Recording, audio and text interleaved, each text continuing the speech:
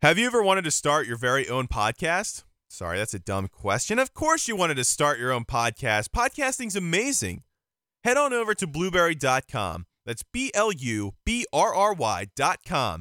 Use promo code GamePinions, and then that's right, you listening to this right now, you can have a free month of podcast hosting service, and also if you take that promo code, you can also get a free month of stats so you can keep track of that podcast that you're working so hard on. Blueberry is incredible, and the features are simply amazing. I don't have time to talk about them, though, because I have to start my own show. So after this episode of Game Pinions, make sure you head on over to blueberry.com, look up what it is all about, use promo code GamePinions, and get started on an adventure of a lifetime.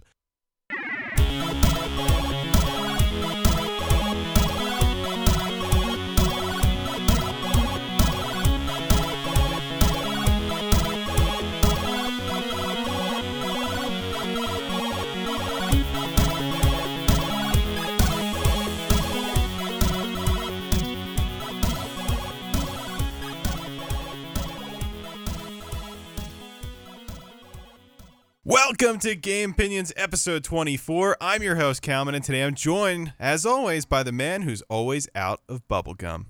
TJ, how's it going? Hey, good. How are you? I'm doing pretty good. We have a lot of stuff to talk about today because, as some of you may know, E3 2019 concluded today. So that means there's a lot of E3 announcements and various things that we need to discuss. So once again, as we did last week, I skipped the, what are we playing category.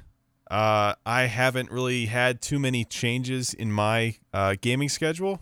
I don't know if you have had any. Nope, I've been playing the same stuff. Have you had the chance to play any of that Rocket League Ghostbusters mode yet? I have. I actually played last night with John. Yeah, how was that? It was really weird. I didn't really understand the rules that well. I think it was the whole 3 seconds you have to touch it. But it kind of reminded me of that one game mode where you're hitting the ball back and forth, and the last person to touch it, it kind of turns into that team's ball. Yeah, drop shot is what you're talking about. That's right, yeah. So it almost kind of feels like a mix between that and then a really limited rumble mode. So I don't know. It was kind of weird. I think that once you get into it, it's probably a lot of fun, but I just didn't really have a lot of patience for it, and it was just kind of strange. Yeah, I know you and John get kind of wild when it comes to Rocket League, so it probably would take you guys some time to coordinate how to play that a little bit better. But it goes for everyone right now. So it really is only a limited play mode.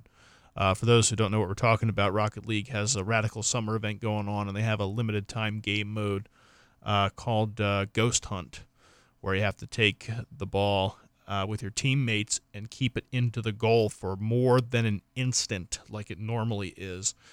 Pretty interesting. What Cal's saying is it's not all, it probably takes some getting used to, I think is a good neutral way to say it in its early stages. And again, it is for a limited time only, so you should try it out if you have Rocket League. Yeah, and it's weird because when you go in there, it has a really different aesthetic to Rocket League. It's like a haunted aesthetic? Or yeah, it has dark? that horror film, film grain. Really? Yeah. So it looks like it's kind of jarring at first. So it kind of takes a little bit to get used to that. And you actually can't get into the goal. It's actually, if you go into the goal, it turns into almost like a jail cell bars, and it blocks you out. So there's actually an area before you get to the goal that is glowing, and it's kind of whirling. It's like a dark energy. Okay, yeah, that's like the Ghostbusters containment field, whatever they call that in that movie, and that's where you got to keep the ball, I guess, right? Yeah. Did you guys score at all? John scored twice, and I scored once. We ended up losing, I think, 5-3. All right, it's pretty good for your first couple times. Yeah, with the last goal we scored, the one I got was with 0 seconds left. So nice. Yeah, it was. I mean, the game was over at that point. But it was. I don't think you can blow people up either. Okay, that's different. That's definitely different. Yeah. Because they want you to concentrate on teamwork and not taking people out like in normal Rocket League. So that's interesting. Yeah, I feel like if you could take people out in that game, that would probably be a lot of people's number one objectives, because I mean, if you have an advantage in numbers, you're all kind of combining to keep that ball there. Yep, I see exactly what you're saying. Yep. It's like you'll never get it out again. Right. It'll just become like a war of attrition. I mean, everyone will be going at each other and just won't. It'll defeat the purpose of the game mode. Yeah, so it'll just be, a game of let's blow each other up and then, we'll score that way. Yeah, so, overtime 0-0. Yeah. So it's not really going to work out that well. I also wanted to mention just one thing that me and John did yesterday, and I don't recommend anybody doing this if you play MLB. We were kind of getting a little bit, we weren't really getting bored, but we wanted to try something different.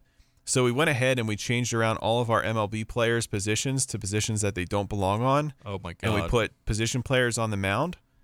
And after the first 2 innings, I think we accumulated like 16 errors because they'll just overthrow the ball and they'll drop the ball. So I don't recommend doing that, but it was actually pretty hilarious for like the first 10 minutes. Good tip. And then the innings wouldn't go by, I guess. Yeah, we actually got disconnected from PSN, and I am so thankful for that because we were completely done with that by the time we got to the 5th inning. Oh, my God. Yeah, it was pretty bad. What was the score?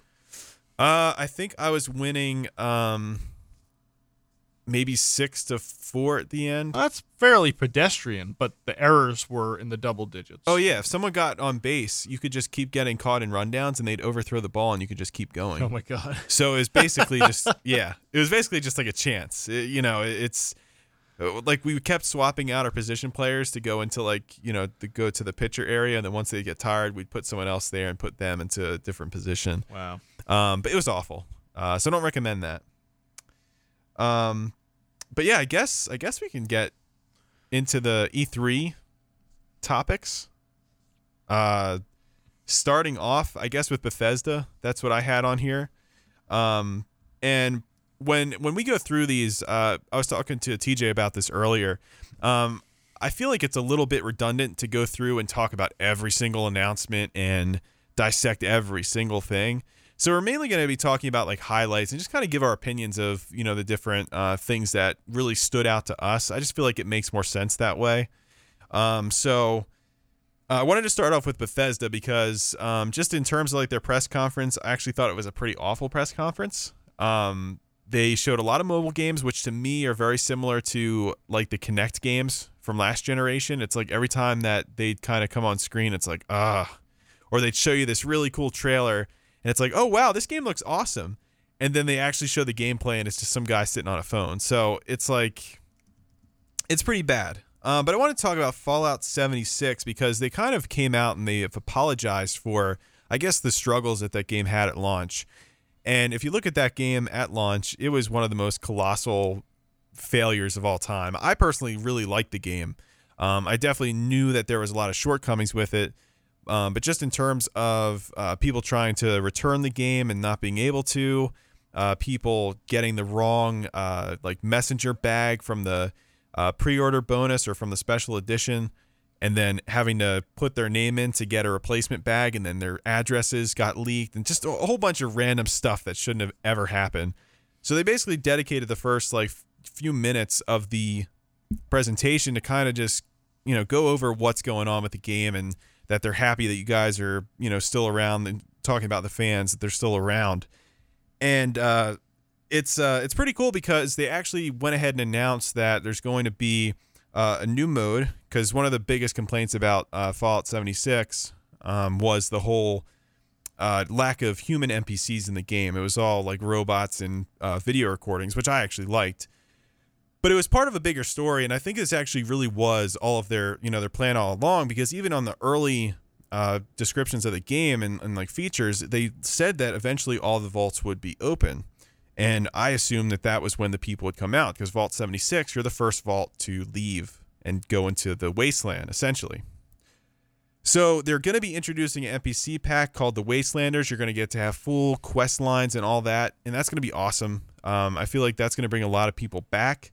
But they also announced Nuclear Winter, and they elaborated on that more. And it turns out that Nuclear Winter is going to be a Battle Royale mode. And I think that's actually really interesting, because when you look at Fallout 76 and how glitchy the game is and how many issues it has, it in no way, shape, or form does it look like this game should have the capacity to be able to handle that. But apparently people are actually really enjoying it, which I think is, crazy. And it's apparently the only Battle Royale game that features nukes. So you can actually get nuclear codes and use them on the other players, which is pretty cool. And Fallout's map is also a lot more elaborate than a lot of the other Battle Royale maps because it's not really designed for that first and foremost. So I think it's really cool. There was a lot of skepticism when they first announced this, and as this trial went on, people enjoyed it. But this was at 404discord.com, and this is at Subpar Gap. Fallout 76 is getting Battle Royale. Someone please end me. #Bethesda. So it was definitely getting some skepticism and all that, but it turns out that people have actually been enjoying it. And this is Zero Fox FX. Been really enjoying Fallout 76 since the beta, so I wasn't too sure about them adding Battle Royale. Was actually surprised by how good it is. It's awesome. Try it. It's free.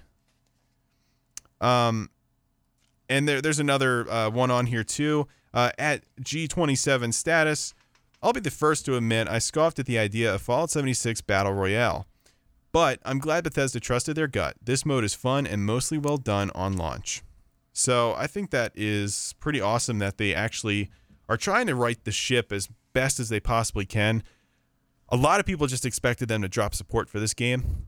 So it's really awesome to see that they're continuously trying to make this thing better. And I mean, they really have to at this point because they don't have a lot coming out immediately, especially with Starfield still way off. And of course, the Elder Scrolls that's still really far off. So I thought this was a really good announcement. Now, I know you never played Fallout 76. Right, I never played it. Or any of the Fallout games. Or any of the Fallouts. And I also know you don't really like Battle Royale games, as I don't either. Yeah, it's one of those things where... Remember, like, at the height of Fortnite's craze, like, everyone was playing it? Yeah. Like, even, like, our friends' parents were playing it. Yeah. I made a decision then, like, that's not going to be me. I'll stick to Rocket League. I'll stick to Bloodborne, whatever I was playing at the time. Yeah. So, yeah, I didn't want to get started. I didn't want to be consumed by it. Yeah, and I honestly kind of feel that same way. Like, Apex Legends doesn't do anything for me. Fortnite has never done anything for me. I do think it's interesting, though, because with Fallout 76, that's, it's nuclear winter mode. You can actually get attacked by the in-game creatures still. So you still have that aspect of the game. So it maintains a lot of the Fallout vibes to it and a lot of the Fallout enemies. From the main series games. Yeah, so you can actually get attacked by a non-player, like, while you're playing the Battle Royale mode. So you have to not only watch out for the other players, but you also have, like Death Claws and all these other monsters in there that can kill you all the same. Right. So the environment is something you have to watch out for too. Yeah. So it seems like there's a lot more that goes into it. There's a lot more depth than, I guess, the other Battle Royale games. Well, hopefully there's a lot more challenge. Yeah, that's what it seems like. And then, of course, players can acquire nuclear codes, and that, affects a wide area of the map. If it's the same as how the actual game works, because the actual game, I don't know do you know anything about Fallout 76? Nope. So essentially, like when you play the actual game, a group of players can find, I think, 3 nuclear codes. They're very hard to find, or at least I've never found them. And once they do that, they can pick a location and they can launch the bomb. And when that happens, it basically broadcasts on, I guess, your radio that a nuclear detonation is going to occur, like a bomb has been launched. You can look on your map to find out where it is. If you're in the blast radius, you're dead. I mean, you're going to die unless you get out of that blast radius. But you can actually, if you have a power suit, you can actually go in, or I guess power armor is what they call it in the game. You can go in there, and that's where all the crazy high-leveled monsters spawn. So you can actually go in there and do a raid in the high radiation area. It's really cool. So basically, I think if they added that into the Battle Royale mode, which they did add nukes, I don't know if it spawns monsters, but essentially it's going to make it more difficult to, I guess, win. But I did read a story. It was basically a player got the nuclear codes and they launched a nuke and they ended up killing themselves with the nuke. They got hit by the blast and ended up dying. So I think it's just there's a lot more elements in this that make it, I think, a little bit more silly and interesting. Then, of course, you have kind of like the ragdoll-y physics. If people put like landmines down, you'll hit it and your body will get all blown apart. Right. So it's just, stuff like that I think makes it a little bit more fun. It's also a completely different setting than Fallout. I mean, you're in a post, nuclear, apocalypse essentially in this one, which I think is really cool. But I think it's something cool that they added in there. In terms of the other Bethesda announcement, I didn't really, they didn't really stand out to me too much. We did have Arcane's Deathloop, which was the creators behind Dishonored. That's their new game. Looked interesting. I watched the trailer for it, but it didn't really do a whole lot for me. But I do like Evil Within 1 and 2. I think they're phenomenal games. So it's definitely, I'm thinking of the wrong thing. I never played the Dishonored game, so I don't really know what to expect from these. I'm thinking of this next game I was going to talk about. Yeah, our sister really likes the Dishonored games, so I've beaten Dishonored 1. Oh, you have? Yeah, it's definitely a unique experience, and started to play Dishonored 2, but I'm not a big first-person person. Yeah. I much prefer Metal Gear's third-person style itself. Yeah, I think I do too. I feel like you would like the Evil Within because it's very, like, for, I guess, a third-person shooter, it's actually pretty difficult. Yeah. And it's that's a third-person perspective because that's actually from this next game that I was gonna talk about, and that was the Ghostwire Tokyo from Tango Gameworks. They're the same creators of Evil Within 1 and 2. So I'm assuming that game's going to be a third-person game. But they make like really high-quality games. I loved the first Evil Within, and I was playing Evil Within 2 on the channel actually. I still have videos that I haven't uploaded from that, but they just have really good stories to them, and it's like really challenging gameplay that you just usually don't associate to those games, like those type of third-person, I guess, horror games. But I guess Resident Evil was kind of difficult for its time too.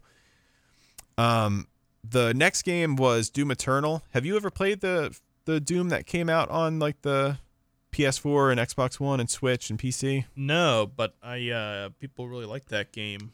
So this Doom Eternal, was it like a sequel or like a DLC or what? I think it's a full-blown sequel. Okay. The first game was really good. Like, it's like really, really smooth. It's fast-paced. It's something to play if you just want to have like fun. It's similar. It's not really similar to Killing Floor, but I kind of compare it to that in a way. Yeah. Where it's like it's completely different style of gameplay, but it's just satisfying and fun and very fast-paced, and the level designs are, it really works well with the combat, and everything just kind of flows. It's a lot of fun. Okay, just kind of like a simple shoot 'em up, but it's satisfying at the same time. And it keeps you want to keep playing and all that. Yeah, and it is like super smooth. I don't know how many frames per second it runs, but it is like one of the smoothest games that you'll ever play. And on a console too to boot, so that's cool. Yeah, it's really fun. I really like that a lot. The next one's Wolfenstein Youngblood. Not really a fan of the Wolfenstein games. I'm sure I'd like them if I played them. I do think it's interesting though that both of these games, Wolfenstein Youngblood and I don't know why I'm so hooked on the Tango game, and Doom Eternal are both going to be releasing on Switch as well. So that's pretty cool. But Wolfenstein Youngblood, I mean, it looks fun. I just don't really know a whole bunch about the Wolfenstein games, so that's really all I got on that. And then I guess we can go to Ubisoft. And Ubisoft, they had Watch Dogs 2. I honestly did not watch any of the Ubisoft press conference, so I don't really know what else they showed. I just know they showed off Watch Dogs, and I think they showed off maybe a trailer for like the Netflix series of The Division. So I guess that's cool. But do you have anything on Ubisoft? They, I guess they showed off that roller skating game. Oh, that's right. Yeah. I mean, I didn't watch the trailer for it. I just, read about it. Just a one-off game. It's kind of an original concept, I suppose. I don't know if it has any similarities to like Tony Hawk or anything like that. So it's definitely different, I guess. Yeah. competing against each other, I think. So yeah. Not super crazy about that, but I'm glad people are trying new things. Yeah. Yeah, and I mean, personally, I don't really watch, or I mean, I don't really play a lot of Ubisoft games. I think the only one that I really play a lot of would be The Division 2. Anything besides that, though, I don't know, for whatever reason, I just haven't really been picking up Ubisoft's games. I know they have, like, I guess, like the Splinter Cell games and Rainbow Six, is Rainbow that Ubisoft? Six, yeah. They have those games. Did they show off a new Rainbow Six? They did something in 2020 coming out. I guess another shooter, co-op shooter. Okay. That has horror game parts to it. So, so maybe that should be cool, I guess. Whatever. I guess that Rainbow Six Siege is a really popular game. So. That's right. Yeah, everyone loves those. Or everyone that plays them loves them. It just, I don't know. It kind of falls out of my, scope there. I just don't really zero in on those games too much. I kind of have like the games that I play, and then I'll go and be adventurous. Like Division 2, I didn't even know what the gameplay looked like when I picked it up. I mean, I don't really look into those games that much, and I actually really like the Division 2 a lot. But yeah, that's pretty much all I have for Ubisoft, honestly. I mean, if they released like a new Red Steel game, I'd probably lose my crap about it, but besides that, that's probably about it. Yeah, we don't really play too many of their games. The next one would be EA. EA, of course, they had their sports games, which was, pretty typical of them. Nothing really amazing. Patrick Mahomes is going to be on the cover of Madden. Not really super exciting. But they did show off Star Wars Jedi Fallen Order, which I actually heard some people that have seen the game, and I watched the trailer too. I honestly thought it looked really good. People said it looked like Sekiro with lightsabers in terms of like the stance and all that. Yeah, I mean, I saw was kind of like the Titanfall wall jumping thing. Yeah, I saw that too. Yeah. Who does make Titanfall? That's not an EA game, is it? No, it's an EA game. Okay, so I guess they took that wall jumping from there. I don't know when that first started, but that wall running thing looked pretty neat. Yeah, it's it looks like they did kind of incorporate that, and the lightsaber play looks like it works really, really good. Like there's a scene where he's kind of just walking up to like these stormtroopers and they're shooting him, and he's basically just like reflecting their blaster fire, and it's going back and hitting them, and it's just killing them like instantly. There's also a scene where they're shooting a laser at him, and he stops the laser in the air like Kylo Ren style. I've seen that. Yep. Which is really, really cool. Yeah, I think the stormtrooper fires the shot, and the character you play as slows time down, takes the stormtrooper that fires the shot, moves it in front of the blast, and the blast kills the stormtrooper. It's pretty awesome. It's interesting. It looks like there's going to be a lot of different force abilities in it. And if it's anything like Star Wars Episode 3, the game, I think I'm gonna probably like it. It seems like a lot of people have been saying that this looks like the Star Wars game they've been waiting for since KOTOR. So I don't know. I'm kind of excited about it. I mean, Respawn Entertainment is a really good studio. The Titanfall games have some of the best gameplay mechanics and shooting mechanics of like any game. And I think they're highly underrated for what they do. So I think this game's going to be really awesome. And I'm always down for a new good Star Wars game for sure. People have been wanting a new Jedi Academy game. That's kind of renowned for.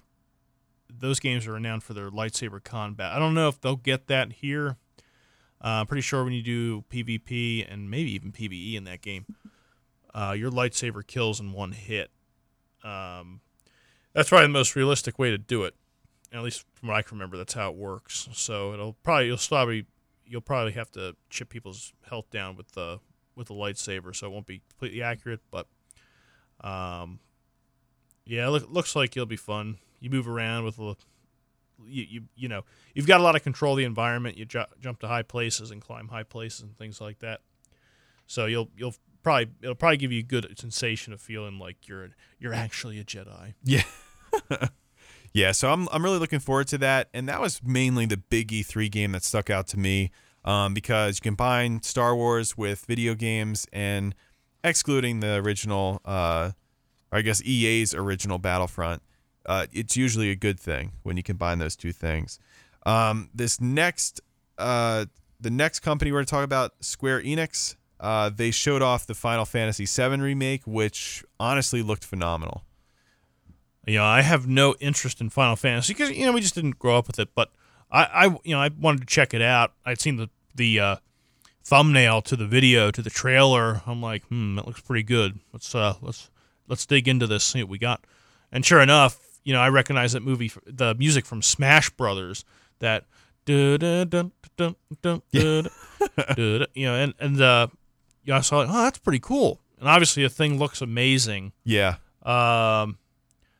That's what really stood out to me. I'm like, holy crap, this is like Battlefront 2 levels of graphics, at least in the trailer. And our sister says this is, it really just showcased one area from the original game, so she's hoping, and I think a lot of people are hoping it's more than just what they showcased. I'm sure it will be, but oh yeah, I'm sure. A lot of dark features in what we saw, so hopefully more illuminated areas are just as graphically pleasing as the dark visions we saw. So yeah, I don't really have a whole lot of interest in that game, but I mean, it really is captivating watching that trailer and listening to the voice actors. And when you compare side by side what it used to look like, oh yeah, it's it kind of goes without saying. It's just unbelievable. Yeah. Unbelievable how far technology has come. Yeah, I mean, I pretty much echo your thought there.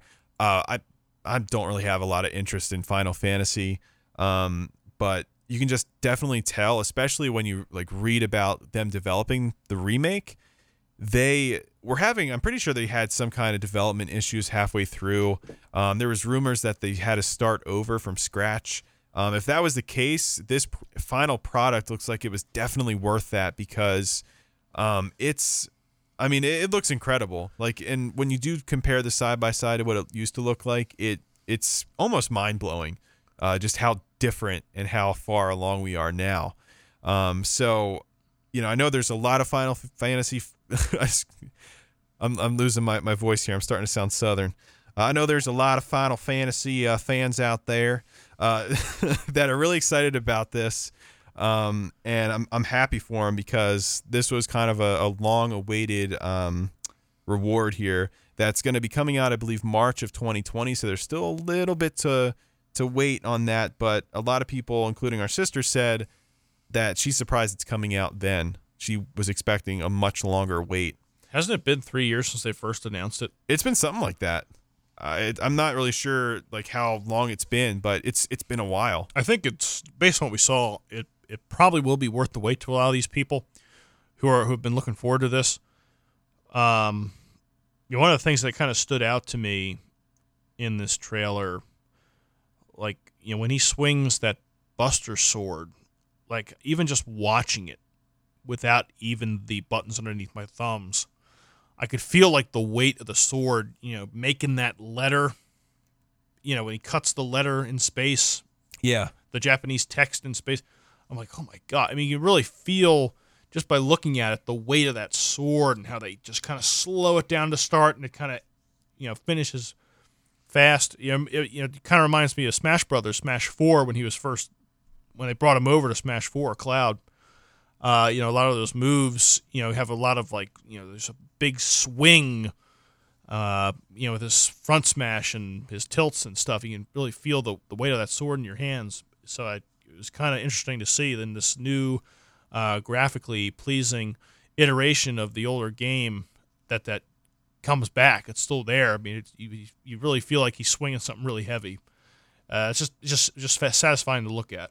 Yeah, I think that one of the best parts about this game is that I feel like it not only appeals to Final Fantasy fans, but it's also going to bring in people that I feel like, previous to this didn't really care too much about the series, just because the aesthetic of it and just how, people know Cloud from Smash Bros. Now. I think it's going to introduce a lot more fans to the, to the series, and I think this is going to be a really good entry point to people that have never played, probably including ourselves, if we ended up wanting to get this game. I mean, everyone knows about Final Fantasy. I mean, people have heard that game before, and I think they associate it with turn-based combat and kind of a convoluted story.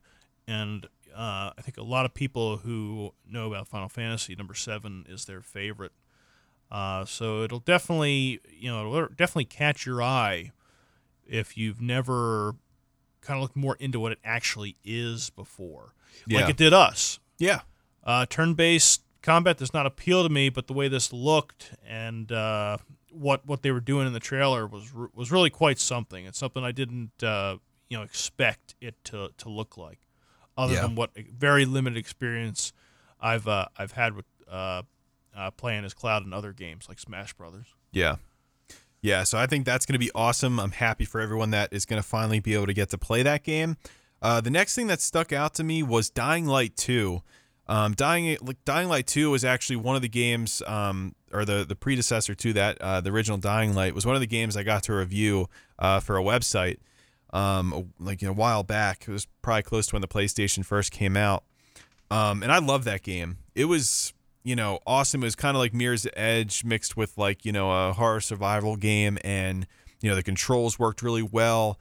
Very fast-paced game, and it was a very awesome concept. Like, you could kind of do your thing during the day, but as soon as nighttime came about, things just got absolutely crazy, and you would get tracked down by I think they were called the Nightmares. So I love that game a lot. This game looks like more, but it looks like it's improved. Obviously, the graphics look a lot better, and Dying Light was a beautiful game when it came out, but it just looks even better now. And I'm really excited about that game. I think that's a game that a lot of people that haven't had a chance to play yet. I definitely think that it's worth picking it up. You can probably get Dying Light pretty cheap now, and I think it's definitely worth a playthrough. Because it's really a phenomenal game. Like, it's a really well crafted game, and man, I really love that game a lot. It was really good. Awesome multiplayer features too. I hope they expand upon that in the second game. But that's going to be a really good one. This next game that I had was the Octopath Traveler is coming to PC.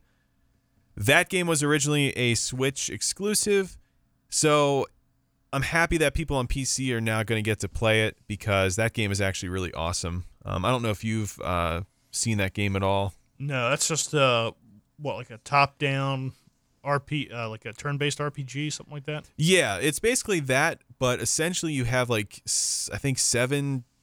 Oh, yeah, that would make sense. It would be 8 different storylines, because there's 8 different characters. So when you play with one character, you play like an entire full-length game of that character's storyline. But then after you're done beating that, you can go to a different character and play through all their storyline. So it has a ton of content to it. The stories that I played through were really good. Like, they just were really well done.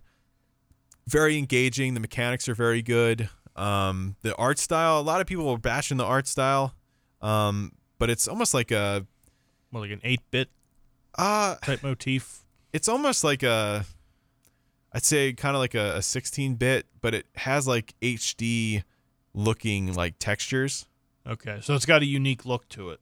Yeah, and I guess like people kind of complain because I guess a lot of games kind of have that similar look. I personally overdone. like it. Okay. Like, that was one of the biggest draws for me, honestly. So, really good game. If you haven't checked that game out yet because you didn't have a Switch, but you do have a PC, honestly, I'd recommend it because it's definitely a good play. The next game that stuck out to me, and this is the final game, The Avengers. What did you think of The Avengers? Goodness, everyone likes The Avengers, right? I mean, they just had Endgame come out about a month ago. Maybe 2 months ago, month and a half ago. So I'm like, Avengers on a video game. Wow, great, super. I turn this trailer on, and right away, you're greeted with like Black Widow, who doesn't look quite like herself, and these characters look so plain. And I think they actually went, Thor looks fatter than like a regular Thor. Like they're actually using some end game visuals there. But I guess he's dressed like he normal is. I don't know. He just appeared to me very kind of heavy. But anyway, it looks really plain, kind of boring, a little pedestrian. I don't blame them for not getting the likeness of the stars we know and love, Robert Downey Jr., etc., because that's really expensive. But damn, I mean, this is just so, vanilla. I just could not, I watched the whole thing, but I just kind of felt like, this is it. This is the Avengers. Obviously, they're not using the music either. They don't have the Avengers theme. Yeah, it kind of hurt too, in my opinion. I'm like, what the hell is that? Yeah, it's like an indie game. But actually, that's actually insulting indie games. It just looks bland. Nothing too special about it. Nothing that popped out. Nothing that makes you want to play it. Yeah. I will say I didn't think the trailer looked that great either. But I will say that when the Spider-Man game, Insomniac Spider-Man, started having its trailers and stuff, I was really skeptical about it, and I kind of thought it looked like majorly underwhelming. Obviously, it looked amazing graphically, but I thought it was going to be very generic with just generic enemies and all that. But when I actually played it, it was amazing. It's one of my favorite games of all time, like hands down. So I wonder if this is going to have the same effect, but I don't know. Then again, I also think the Spider-Man storylines and villains and all that, I feel like they're not really overly utilized, and they're not overused, where I feel like at this point the Avengers is kind of, it's over. Like at least the main line that we are used to with the main characters, Tony Stark, Thor, all those guys. Like that one's kind of over now. And then you're seeing them come back in a video game, but it doesn't look like them. Personally, I don't think there could ever be another Iron Man. I feel like Robert Downey Jr., he's Iron Man. These guys kind of look like the original people, but just, They look like knockoff versions. It's like the episode of Seinfeld when they're there's Melman and other people. That's right. The Bizarro crew. This is like the Bizarro Avengers. Yeah, it's like everyone looks just slightly off. Yeah, and I don't really like that. But like you're saying, Spider-Man looked, kind of pedestrian in its trailers. And when you play it, it's like, oh, wow, this is a lot of fun. Now, the thing about Spider-Man, Spider-Man has so many different uniforms that look very close to each other. It can still keep you engaged. I think that these characters look so odd, you may lose them, may lose interest. But then again, how many hours do you spend making your Skyrim character or your Dark Souls character only to, never see their face? You always see the back of their head. So if you're playing as these people, maybe that won't be a factor. And I'm not saying the voice actors, I think are fairly well known. Not well enough that I remember all their names, but I think they're actually fairly talented people. So it may be wise, even though I've kind of bashed it so far, to maybe not judge a book by its cover. The game can still be fun and not look all that right. There's a lot of games that were made in the 90s and early 2000s that don't look anything like what they're based off of, especially movie and video movie games, licensed games. Yeah. So, yeah, there could be a lot of, on the surface stuff that doesn't look quite appealing, but when you get to it, it may be kind of fun. So, jury's out on this one right now. Yeah, for some reason, I thought Troy Baker was voicing Tony Stark. That sounds familiar. Like I said, I probably could look it up real quick, but I don't, these voice actors are supposedly very good. Yeah. I don't know. I partially think that I don't like it because I'm just so used to how the characters are in the movies. So maybe that's part of the reason why I feel a little bit skeptical and why it's not sitting well with me for whatever reason. Yeah. So maybe that's why. Where with Spider-Man, I actually really like the Peter Parker in that. I think that's actually the best Peter Parker out of all the Peter Parkers. Really? So he's got a good voice actor and just kind of, okay. Oh, I think he's excellent. And I think, but also though, if you think about it, there's never really been, besides Tobey Maguire, there's never really been an established, Spider-Man. So we're so used to change all the time that it didn't really bother me having a different Peter Parker because they're all different anyway. Yeah, it's like 4 Peter Parkers in the last 10 years or something. Yeah, so it's like, years maybe. And we've only known one Iron Man. Yeah, for the past decade. Yeah. And really one Thor and one Black Widow, and we associate those characters with those actors. Where Spider-Man, he's more and what's the difference between Iron Man? I was gonna say that Spider-Man is known with his mask on. Black Widow, Thor, the Hulk, Tony Stark to an extent, Captain America. We see their faces.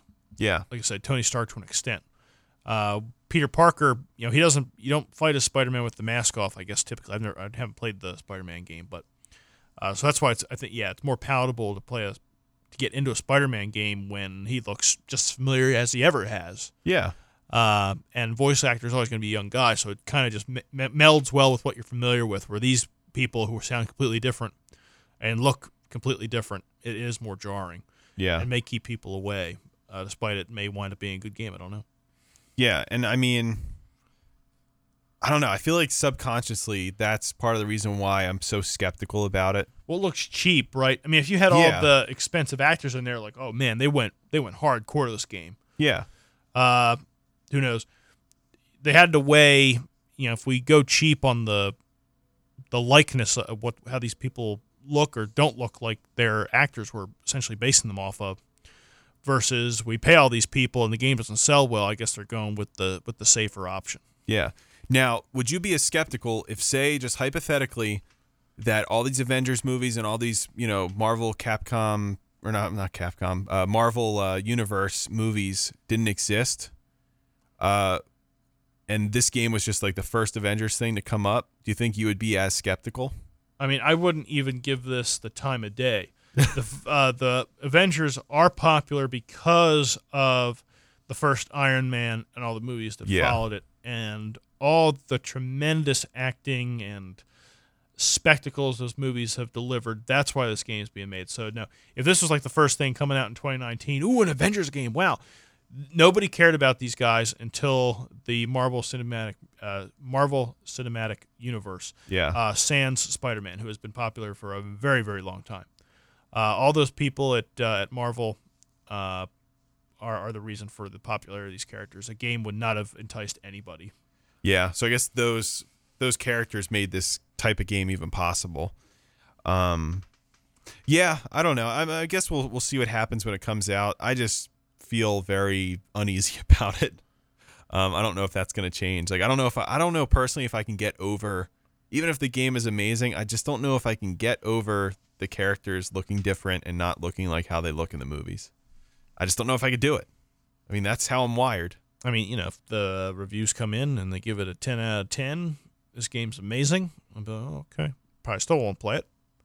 Yeah. But I'll be more likely to. Yeah. Yeah, I mean, I guess me too. But that was all I had for Square Enix. So a lot of people said that they had the best show of E3. I thought they did a lot of good things. So I definitely think they're up there for sure. I think they met expectations at least. Oh yeah, absolutely. So the next company we're going to talk about is Microsoft, who I thought going into the show was going to have the best E3 press conference, and honestly, I think in terms of showmanship, I think they definitely did. I guess I'll start off with Cyberpunk 2077, and basically they showed off CD Projekt Red's brand new game, and it looks pretty awesome. You're like kind of like a cyborg type character. It seems like your arms can turn into like, these big blades, but it's also going to be a first person shooter. Instantly I'm thinking about, your ability to fire a gun, but then also kind of have like your arms do some crazy stuff in terms of attacks and just all that good stuff. And I guess the biggest surprise of the trailer was Keanu Reeves. Right. Keanu Reeves, yeah. Yeah, so he ended up being in the The trailer for it, he had a character cameo. Yeah, he makes a cameo in the trailer. And he actually I don't know if he shows. I guess I didn't watch the whole presentation, but I guess he shows up after the trailer or right before it or whatever. So people are losing their minds. Yeah. So he actually, the door opened up and there was just a huge, puff of smoke, and he was just walking out, and the crowd went absolutely crazy. I mean, he's a popular guy, so yeah. I'm actually pretty interested to see what he does for this game. Yeah, it seems like he's going to play a pretty major role in the story. His character looked awesome. He seems like a really cool guy. It seemed like he was really hyped up about it. He's talking about how they approached him and all that to make this game, and he said he's always interested in good stories, and It just seems really awesome. I feel like, obviously this is a game that can be played across, all these different platforms, excluding Switch probably. But, the fact that Microsoft was able to get them on stage, and who knows, maybe if Sony went to this year's conference, maybe they would have went on their stage. I don't know. But it's definitely good on Microsoft in terms of showmanship to have stuff like this that fans get really excited for. Because that's kind of part of E3. It's being flashy, and it's being, it's really playing to the crowd and playing to your target audience. So I thought that was a really good move on their part. I mean, he's a great choice. I mean, he's a subject of a lot of memes, but in all seriousness, he's really applauded to be kind of like a really nice guy, kind of lonely guy, but just a genuine person. And I guess the CD Project Red, recognizes this, and so they decided to bring him in to do this game. This guy isn't even the best actor, but he's such a good person, and they know how popular he is. So it's kind of cool that they CD kind of pays attention to that stuff. So yeah, I thought that was a really good move on both their parts, and that honestly kind of set the tone for that conference. I feel like that's mainly what people were talking about at the end of Microsoft's conference, the fact that, Reeves was there. So it's just cool, in the trailer, he's in the sunglasses. You're not really sure who it is yet. Oh, he yeah. pulls it off. It's Keanu Reeves. Like, oh my God, it's pretty cool. Yeah. I thought that was definitely really cool. And then, of course, you have, Gears 5, which I guess there was a trailer for that. That was kind of where I kind of stepped out for a little bit, so I didn't get to see that trailer. I heard that it looks like Gears, so I guess that's good. I was never really a Gears person just because, we didn't really have an Xbox. I mean, we have a 360, but we didn't really get it until, I guess, after the Xbox One came out. So we're not really big Xbox players. So that was one of the games that I didn't really get a chance to look at. And then besides that, you had, which, I'm sure you're really excited about this one, Elden Ring. They showed that off. Yeah, my only hope is that it's not a Microsoft exclusive. It kind of scares me a little bit. I don't think it's going to be. I think that I feel like because they weren't having their own conference, it wasn't worth it in terms of, the cost of the venue and all that. They were just going to kind of bunk in with Microsoft. Microsoft was trying to get as many companies as possible to get on board with them. With their big Xbox lettering in the back of the stage, I guess. Okay. That makes sense. And, PlayStation, Sony, they're taking the year off because they're planning their PlayStation 5 and they really don't have anything to show. I mean, what's available for PlayStation 4 is going to be it. So they're going to be preparing next year for PlayStation 5. So this is a good opportunity for Microsoft to kind of, get these third parties in here. So when you think of those games, you're thinking Xbox. So it's pretty cool. Because you're a big From Software fan. What did you think of this concept of having George R.R. Martin, kind of collaborate here and make this game? Well, George Martin. Well, I mean, even Miyazaki's a pretty good storyteller. I mean, his stories and his games are ridiculous, but it's almost like a dream. These two, I guess you'd call them geniuses, coming together and just happen to collaborate on these games I've really played quite a bit of this past year.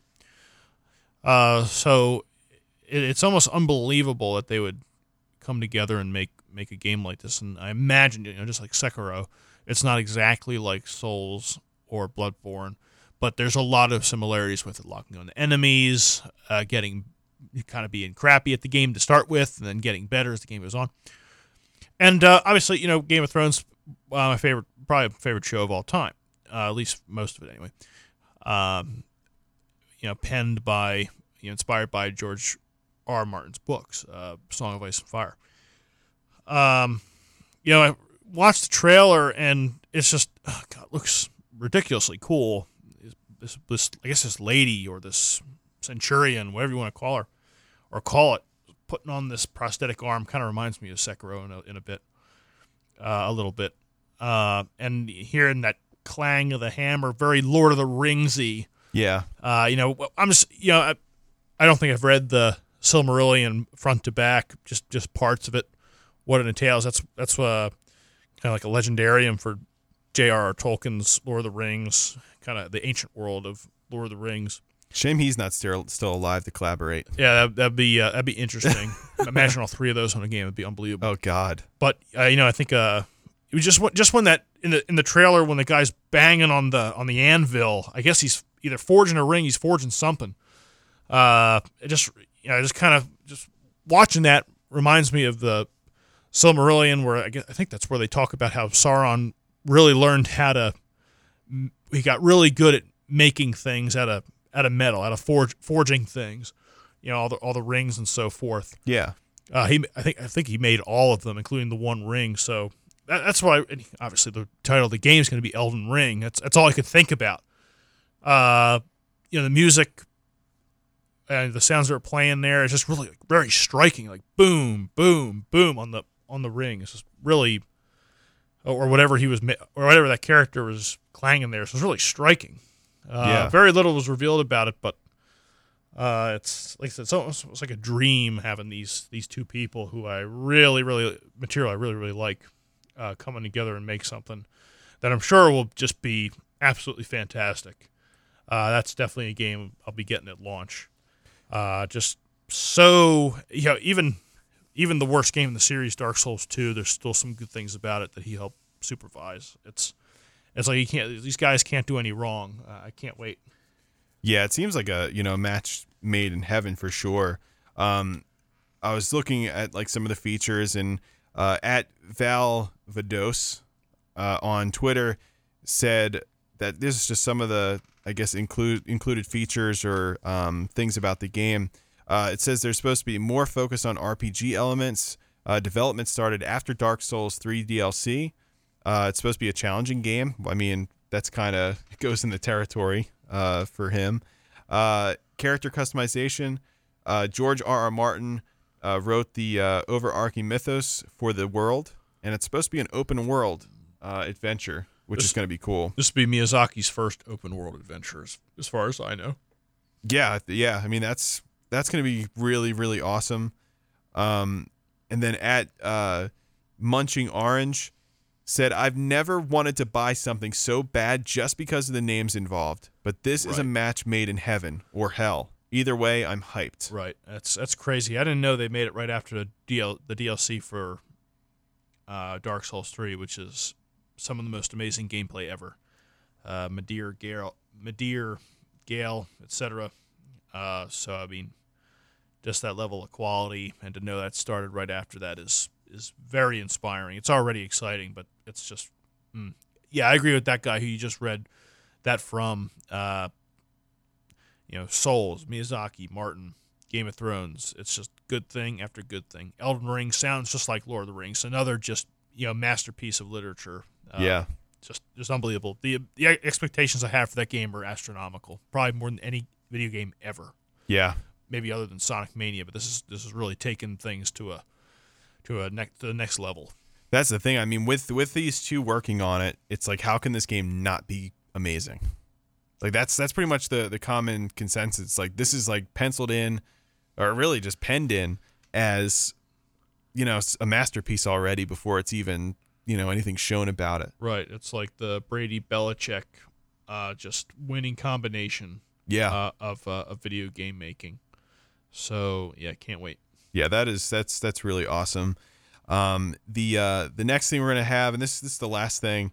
It's kind of a combination. I think some people are upset about this. Halo Infinite was fully revealed now with a trailer. It looked awesome. They were on like this, I guess, this ship that was attacked and its powers going down, almost like Endgame-esque in the beginning. Spoilers. I probably should have said that first. I'm sure if you guys haven't seen that yet, you're living under a rock. But it's kind of like, it has like kind of that vibe to it where I guess this like, captain of the ship, or maybe just the pilot of the ship, is kind of stuck, can't really go anywhere. And then basically he hears like this communication come across saying that I guess a suit was detected or something like that, or a life form was detected, and it turns out to be Chief. And so he discovers Chief, and he basically hooks up all the rest of the power to the ship in order to, I guess, override the, survival mode on Chief's uniform or suit, because he was, in critical condition, and he was able to restart him. And, basically it ends with them getting attacked again, and then Chief going out and facing the bad people. It looks awesome. But people are a little bit upset about it because this is going to be a launch game for Microsoft's brand new console, which is being codenamed Project Scarlet. So Project Scarlet is going to be their new console. It's coming out the holidays of 2020, and it's said to be, I think, like over 4 times stronger than the Xbox One X. And it's going to have like 120 frames per second for its games and a whole bunch of other crazy features. But they didn't really show it off, and they didn't really show any gameplay from it except for, I guess, that Halo trailer. So that was actually kind of a surprise for me, because I thought that Microsoft was going to come in here and really focus heavily on the next generation because Sony's not here. I thought they'd want to kind of get a leg up in the race here, but apparently they, just kind of showed off that little teaser, developer or, manufacturer interviews with some people, and that was pretty much it. So that was pretty much all we really know about it. So that was kind of disappointing to me, but I think all in all, though, I think Microsoft did a very good job showing off a lot of games and getting the crowd hyped and having really great showmanship. You can definitely tell the difference between a Phil Spencer run E3 as opposed to Don Matrick, who, was really not very inspiring at all. So it was, I thought it was really good. But yeah, so those are the standouts for the Microsoft conference. This next one, though, is definitely my favorite, and that is Nintendo, the Nintendo Direct. So they kind of hit a checkbox here. They included a Doug Bowser joke in relation to Bowser. I think everybody called that. I should have put that on my predictions last week, actually. That should have been, the top of my predictions list. But I think Nintendo had a very strong Direct. I think this is probably one of their strongest ones in recent years. And they started off the show with Luigi's Mansion 3, which I thought was very interesting. The 3DS Luigi's Mansion 2 was very good. Great level design, great in-game physics, which is really cool. Really strong gameplay mechanics. Of course, Luigi's signature, hey, that everyone that you played online with would say. I hope they bring that back. It was just a cluster. They also incorporated a new feature in this where it's Gooigi. So you have like a Goo clone, which apparently Nintendo confirmed that Gooigi is made out of edible material. I don't know why people were curious about that. But Luigi can eat him in the game? No, I don't think he can eat him. I think they were talking about like in real life you would hypothetically be able to eat Gooigi. Okay. I don't understand that. I don't really know why that's a thing. But you that is really strange. I don't really know why they said that. But you can go through barred off areas. You can kind of meld through those. You can go through you can walk over spikes with Gooigi because the spikes just kind of stick him and he doesn't get damaged. You can just solve different puzzles that normal Luigi can't get to. But then they also showed that Gooigi and water don't mix. If he touches water, he dissolves, and that's that. So it has some interesting gameplay mechanic there. Apparently, if you have if you split the Joy-Cons, into two, so one person has a Joy-Con and the other one has the other, you can actually control both of them separate, which is kind of cool. So it has a local multiplayer co-op type mode. They did show off some more online features, where it seems like they have a couple different game modes, which actually look pretty fun. The 3DS version of Luigi's Mansion didn't really work that well online, in my opinion. This one looked like it was a little bit more refined, which I thought was pretty cool. Have you ever played any of the Luigi's Mansions? Never. Only if you count Mario Kart DS when you play Luigi Mansion track. I actually love that track. That was a good track. Yeah, the music's good too. Yeah, had all that mud. Yeah. Yeah, that's all. Yeah, I remember the mud. Yep. Very kind of slippery, and you had to I guess there's things rotating around the trees, and you couldn't hit them or something like that. Oh, that's right. Yeah, I know what you're talking about. Yeah. Yeah, that was a really good track. And then you have the poltergust or however you pronounce that. Yeah, that was the cart you drive in that game. Yeah, I use that all the time. So that was really cool. The fact that I guess they turned it into a vehicle. Yeah, a cart. Yeah. So I guess he has this new game. He has new attachments and stuff, and there's new features, and there's new you can suck the ghost in and smack him on the ground and stuff. So it looks really entertaining. I just remember Luigi's Mansion on the 3DS, graphically speaking, might be the best looking 3DS game. It worked with 3D really, really well. The lighting was amazing. The detail, there's and I mentioned physics earlier. I mean, you could blow your vacuum and things would kind of feel like that breeze from it. So it was really cool. The next game I wanted to talk about though was The Witcher 3. That was one of my predictions last week, that it was going to be coming to Switch. And despite CD Projekt Red continuously denying that was going to be something that happened, it actually is going to Switch.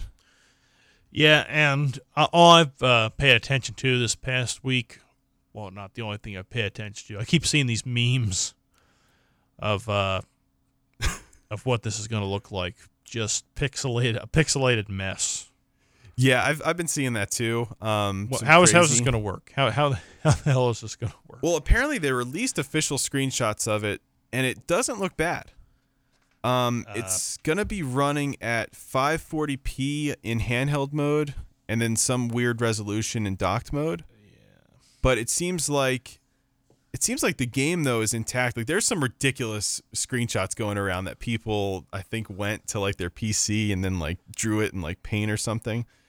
But it's from what CD Projekt Red shared on Twitter earlier, it seems like you can definitely tell there's less detail, but it's not to the extent that that people are showing. You've spoken. You've talked about this in the past, where it would do some type of dynamic. It would do the frame rate that it could handle. Yeah, the dynamic resolution, so the textures will kind of adjust to more crazy areas. In Rocket League, it adjusts to the point where I feel like Rocket League wasn't really necessary for them to do that. But in handheld mode, there just won't be any textures that. It's everything just goes smooth.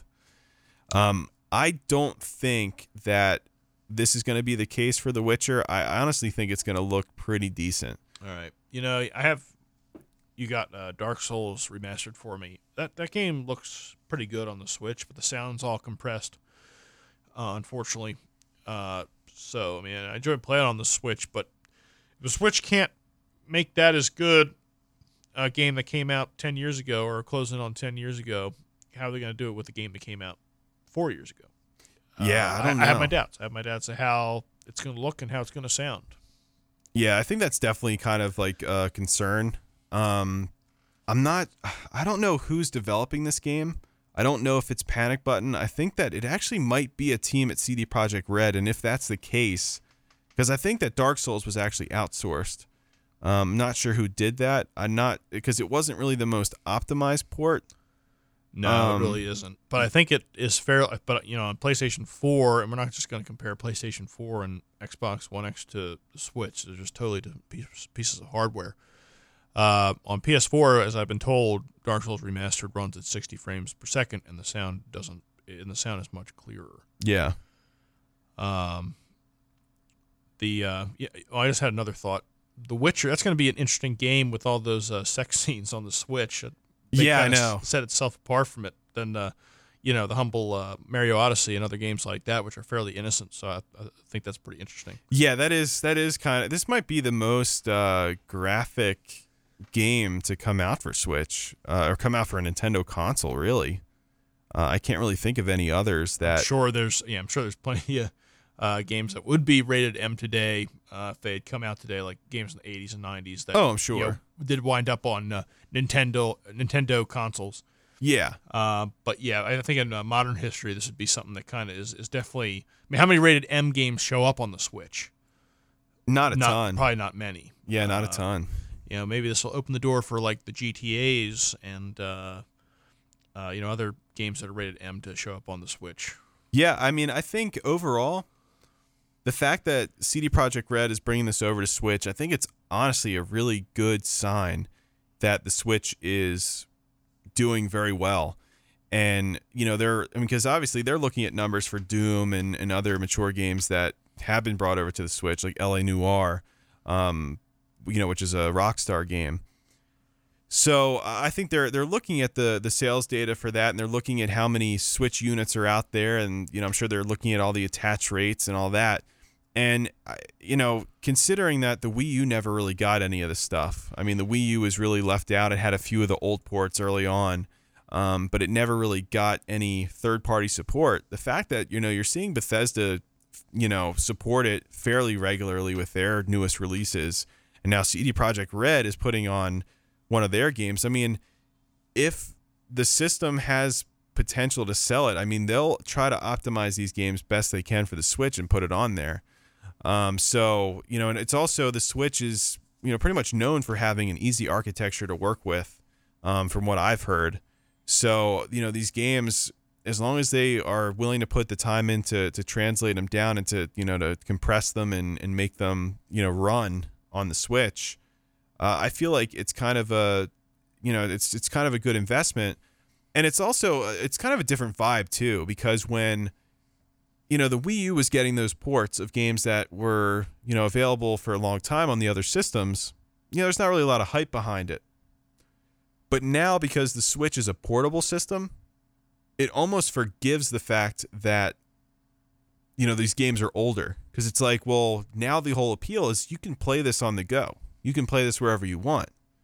So it kind of gives a little bit more life to the games, and people that are so used to playing these games on just, sitting down on their couch or, desk chair playing these games, you can now take this wherever. If you're going on vacation, you can have your Switch there. If you're going to like, a coffee shop or wherever, you can play these games portably for the first time. So I think it kind of just has that, buffer built in where it's like, hey, I mean, this is cool because we've never been able to play it on the toilet. So it's pretty cool. I think it's really neat.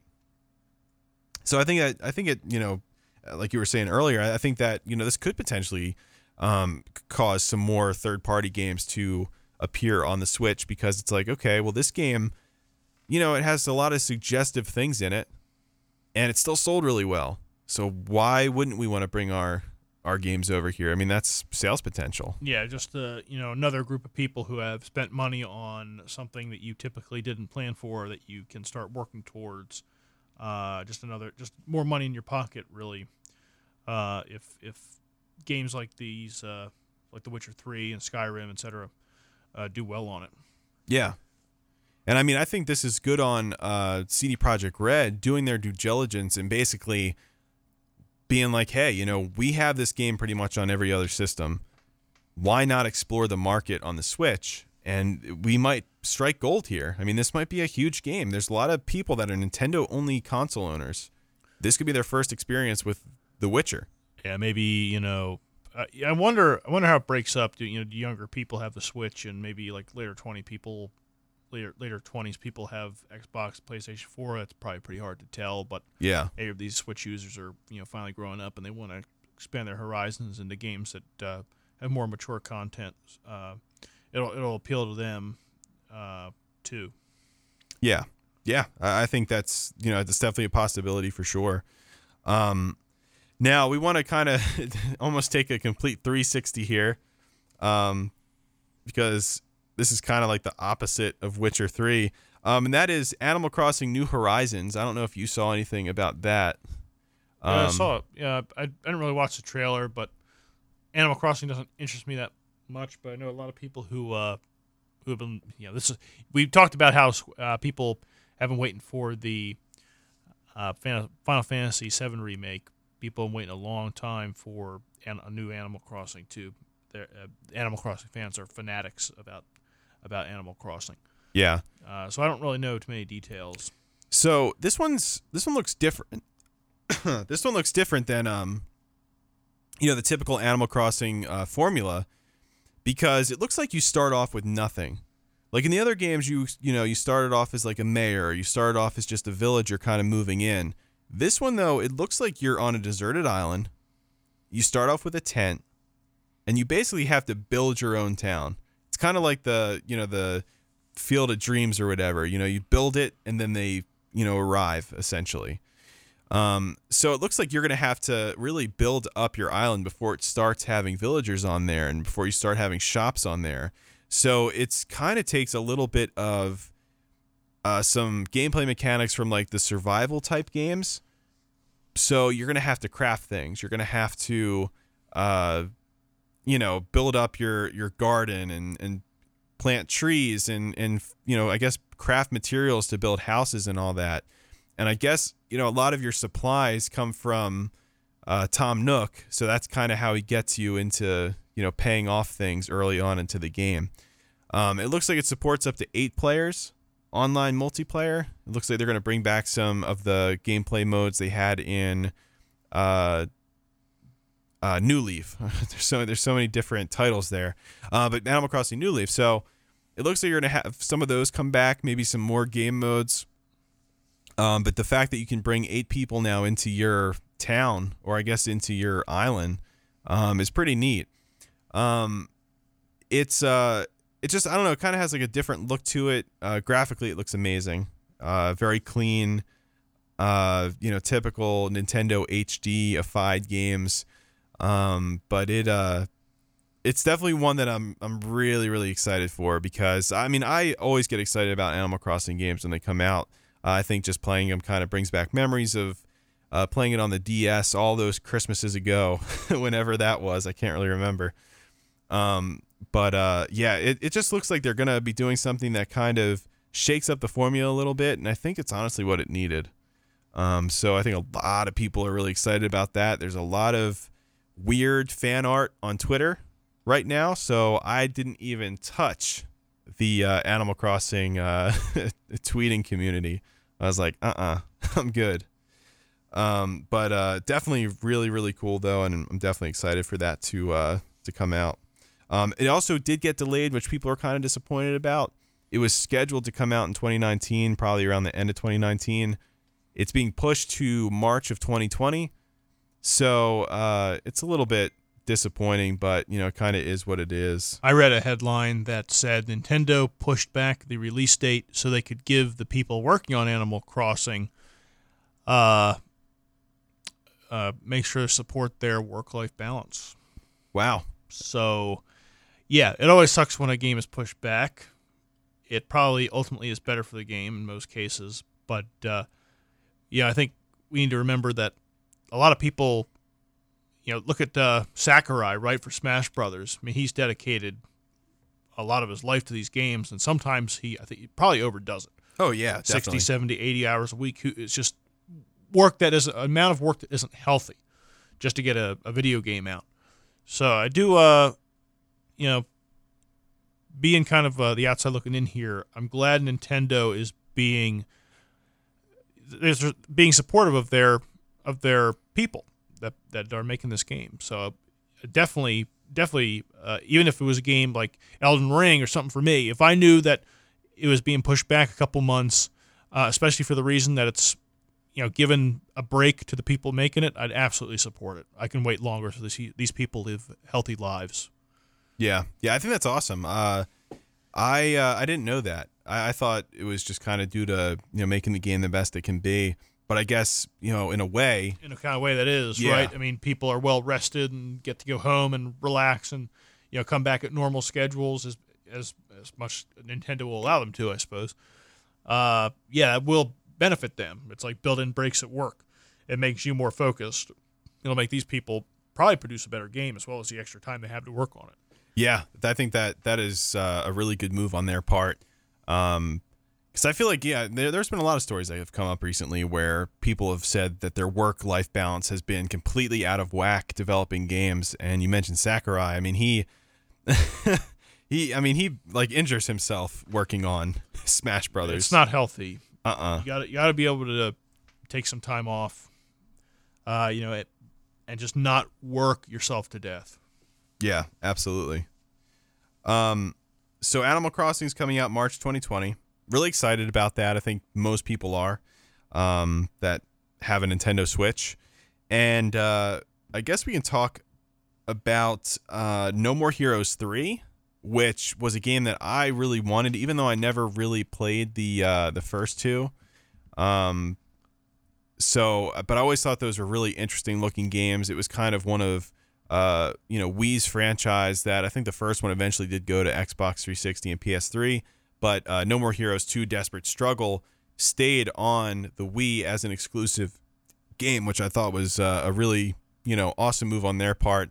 And I mentioned this in the Super Smash Bros. I guess characters wish list episode that I did way back. And I basically said that I thought Travis Touchdown made perfect sense for Smash Brothers. And the reason why I said that was because, when all of the third parties pretty much abandoned Nintendo and they didn't want anything to do with the Wii, there was a few third parties that kind of, stood in there and tried to, capture the audience and tried to, utilize that massive user base that the Wii had. They were trying to test and see, what the potential, that was there. And No More Heroes was by Suda51 was one of those games that really stuck in there, along with Red Steel 2, along with The Conduit, all those, really, I guess, like niche third-party games for a Nintendo system at the time. And I always thought that to repay Suda51 for not leaving and for trying their best to make a really quality third-party game, I always thought that it would be awesome if Nintendo included Travis Touchdown, because it's a different situation than Bayonetta. But I think Travis Touchdown would really help it would really kind of add like an extra little flair to the roster of Smash Bros, because he's from a very mature game too. I mean, there's some pretty inappropriate stuff in the No More Heroes games. But they recently released that Travis Strikes Again game, and it was awful. Like, it was terrible. It was a whole bunch of like really crappy mini games, and nobody really, I don't think, really cared for that game. But they said if that game did, decent, they'd consider doing No More Heroes 3. And sure enough, this is one of the games that they showed off. It didn't really show off any gameplay, but of course he has his beam sword again, and he has like his crazy dialogue and all that. Very stylish game. So I'm actually really looking forward to that. I contemplated getting the No More Heroes games on the Wii and trying them out, but I'm not sure if I'll do that or not. But this is a game I think I would definitely be interested in. Do you remember the No More Heroes games at all? I just really heard about it the first time when the third one was announced at E3. I didn't even know there were 1 and 2. I never realized they existed before. Okay. Yeah, because I mean, I've heard some really great things about them. I think that they really kind of got hurt from the lack of the stronger hardware during the Wii era. So I think now that they kind of have like, they're at least able to go to HD. Now that they can do that, I think it's going to really help the game a lot. So I'm still kind of pulling for him to get into Smash Brothers at some point. So we'll see what happens. Speaking of Smash Brothers, what did you think of the new Smash Brothers characters? I think Banjo-Kazooie was a fairly obvious choice. That ranks up there. His game on the N64 ranks up there with Super Mario 64 in terms of just solid 3D platformer. So it's actually kind of odd that he wasn't in there already. So the other guys, I don't really know. What are the Hero Quest folks? It's from Dragon Quest. Dragon Quest, sorry. Yeah, so I think that may be more popular in Japan. I think. Yeah, I think so. I never even heard of these guys. But hey, great, super. I'm still rooting for Solaire to get in there. Yeah. Other people want like Gino and Master Chief. More I think about it, how the hell has he not been put in this game yet? I agree. He's a gaming icon. Probably one of the few that really, really popular characters that have not been invited into that game yet. So Banjo-Kazooie is interesting. Definitely a good choice based on just even that one really solid game of his. I think other iterations, just because the game, Sonic's got a lot of bad games too, yet he was in there for Brawl, absolutely no brainer. Yeah. Master Chief should be thrown in there too, but yeah, I mean, they're pretty safe choices, I think. They don't really surprise me. Obviously, this Dragon Quest thing, I have no idea what that is, but Banjo-Kazooie makes sense. Yeah, I mean, I thought that was a good announcement. Did you see the trailer for it? How it dressed up the Duck Hunt dog to make it look like? Yeah, and I think that was similar to when they revealed King K. Rool, where Diddy and Donkey are just like loafing around. Yeah. And then they look out the window and it's like King K. Rool, and then they do the the silhouette of Banjo and Kazooie, and it's just Duck Hunt, and then he like gets killed or something, and then Banjo-Kazooie shows up, and I like how the animation between, they're all like hanging out, right? Diddy and Donkey and King K. Rool, and they're all like getting happy and stuff when they're out the window, and like King K. Rool's like pressing against Donkey Kong's head. I think it's a nice touch. So I wouldn't mind seeing those guys for other character reveals too. They make things entertaining. So yeah, they did a good job of that. They gave it a lot of presentation. Yeah, I thought that was really cool, the way that they kind of collaborated them in there and utilized them. Very fun. I mean, that was one thing I really liked about the conference. It was very fun. The Banjo-Kazooie inclusion is actually very interesting because this is something that was talked about, even Phil Spencer, because Rareware is owned by Microsoft. That was, Microsoft acquired them basically away from Nintendo, like way back when, and basically quarantined them to making Kinect games. And that was why a lot of their team kind of deteriorated throughout the years. So Nintendo got permission from Microsoft and Rare to include that in Smash Brothers, and apparently Phil Spencer even said, this is like years ago, he'd be completely cool with Banjo being in there. So a lot of people think, because this is kind of, I guess, Microsoft's representation in the game, that it's I guess Master Chief isn't really likely to happen now. But I mean, personally, I think they can't work something out. I mean, yeah. How many shooters are there? Metroid and Metroid, Samus and Dark Samus. Who else? I mean, they don't need more swords people. Yeah. I am a Solaire or someone from Dark Souls in the game. Yeah. If you want everyone in there, you gotta wrap it up with the most iconic character who's not in there yet. Yeah, I mean, I wish that would happen, because I mean, that was one of the characters I put in my wish list in the Smash Bros. Wish list podcast that I did. I just think that it would just be ultra cool to have just representatives from everybody in there. I mean, everyone can enjoy it. I don't know. I wish that would be the case. I don't know if they'd be able to get somebody from Sony. I feel like that'd be highly unlikely. I don't even know who they would get. But it would definitely be really awesome if that were the case. So I guess we only have one more game to really talk about. And this is the first time I'm gonna curse really in this podcast. Breath of the fucking Wild 2. Holy shit. This was an announcement that I was not expecting, but it was one that I said that in an alternate universe, I wish that this would occur. This would be the ideal thing to happen. I didn't get my, Animal Crossing Nintendogs crossover that I wanted. But you know what? I got Breath of the Wild 2. Like, holy crap. Like, that to me. And now I'm biased with Nintendo here because, Nintendo, I just feel like they're always most interesting to me whenever I see their announcements. Breath of the Wild 2, though, like, holy shit. I had no idea. To me, I need to play the first one in preparation for this. I probably still have a couple of years to do it because I don't think they gave us a release date, and it's certainly not in 2020. I'm not sure if you've heard anything different, but yeah, people are losing their minds over this. I think rightfully so, as popular as the first one is. So I definitely have to knock that out to get ready for this new sequel coming up. Now, the thing with this game, I think they're gonna Majora's Mask it. I think that this game is gonna come out at the end of next year, and I think the reason for that is because they already have all of the things in place. They're gonna utilize the same world. I think they're gonna warp it, so it's gonna be crazy. And from a report on Nintendo on Nintendo Wire, let me pull that up.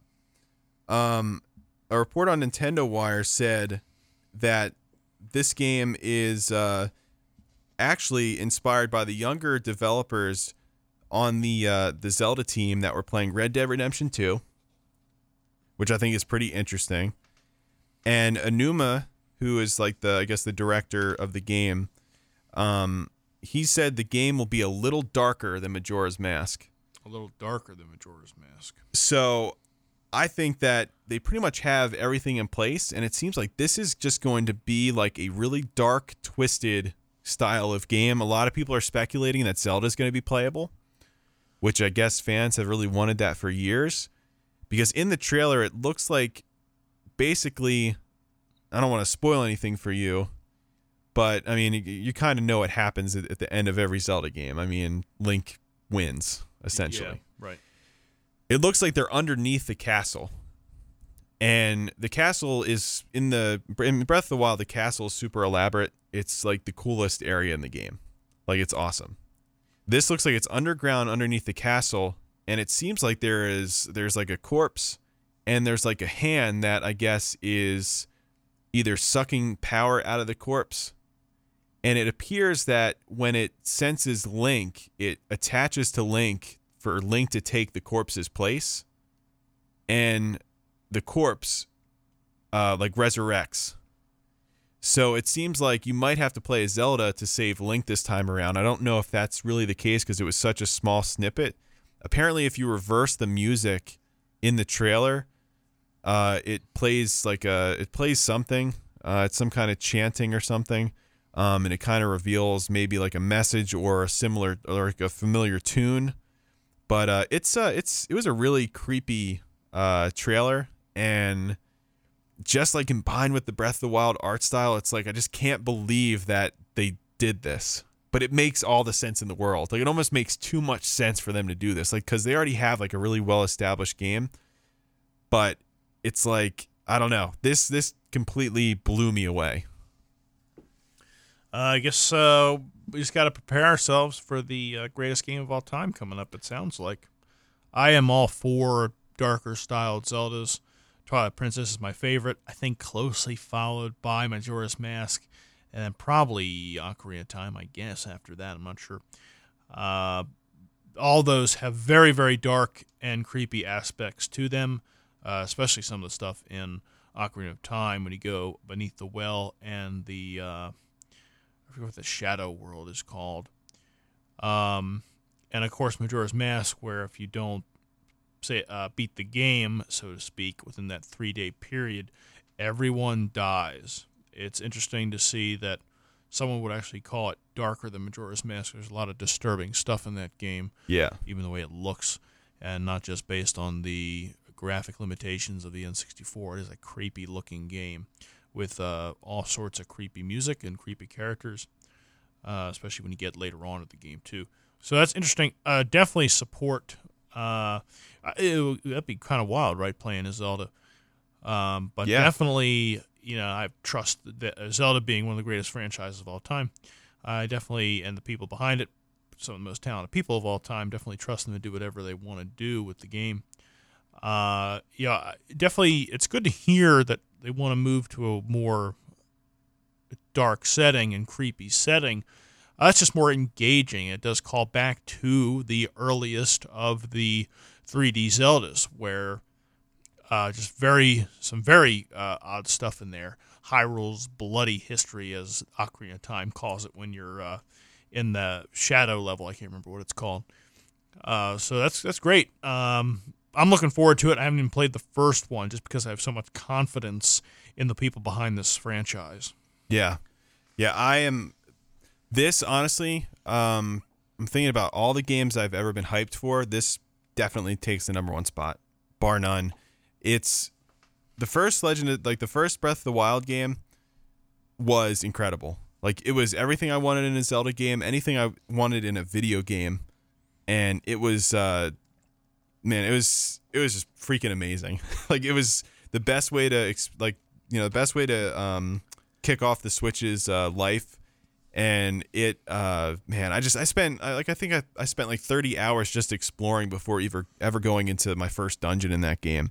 And just like the countless, trips that I took and walks that I took throughout the story and the game. Like, long after I beat the dungeons, I was still exploring and finding like little hidden shrines and all the awesome sites that you get to climb up to. It was just there's something really special about that game, and the fact that now you're gonna, I guess, go back to that same setting, but now seeing all of the crazy stuff that appears like it's gonna happen. It looks like the castle collapses in the trailer, or it's on the verge of collapsing into the ground. It looks incredible. I never really expected this to happen. But the fact that it has happened just completely blows my mind. I'm incredibly excited about it. It's awesome. But that pretty much wraps up Nintendo's, and what a freaking way to end it for them. Just dropping a bombshell that I don't think anybody really predicted heading in there. So, except for me, but that was more of a joke prediction. But I guess all jokes have a little bit of truth to them. Yeah, little did you know. Yeah. More truth than you realized.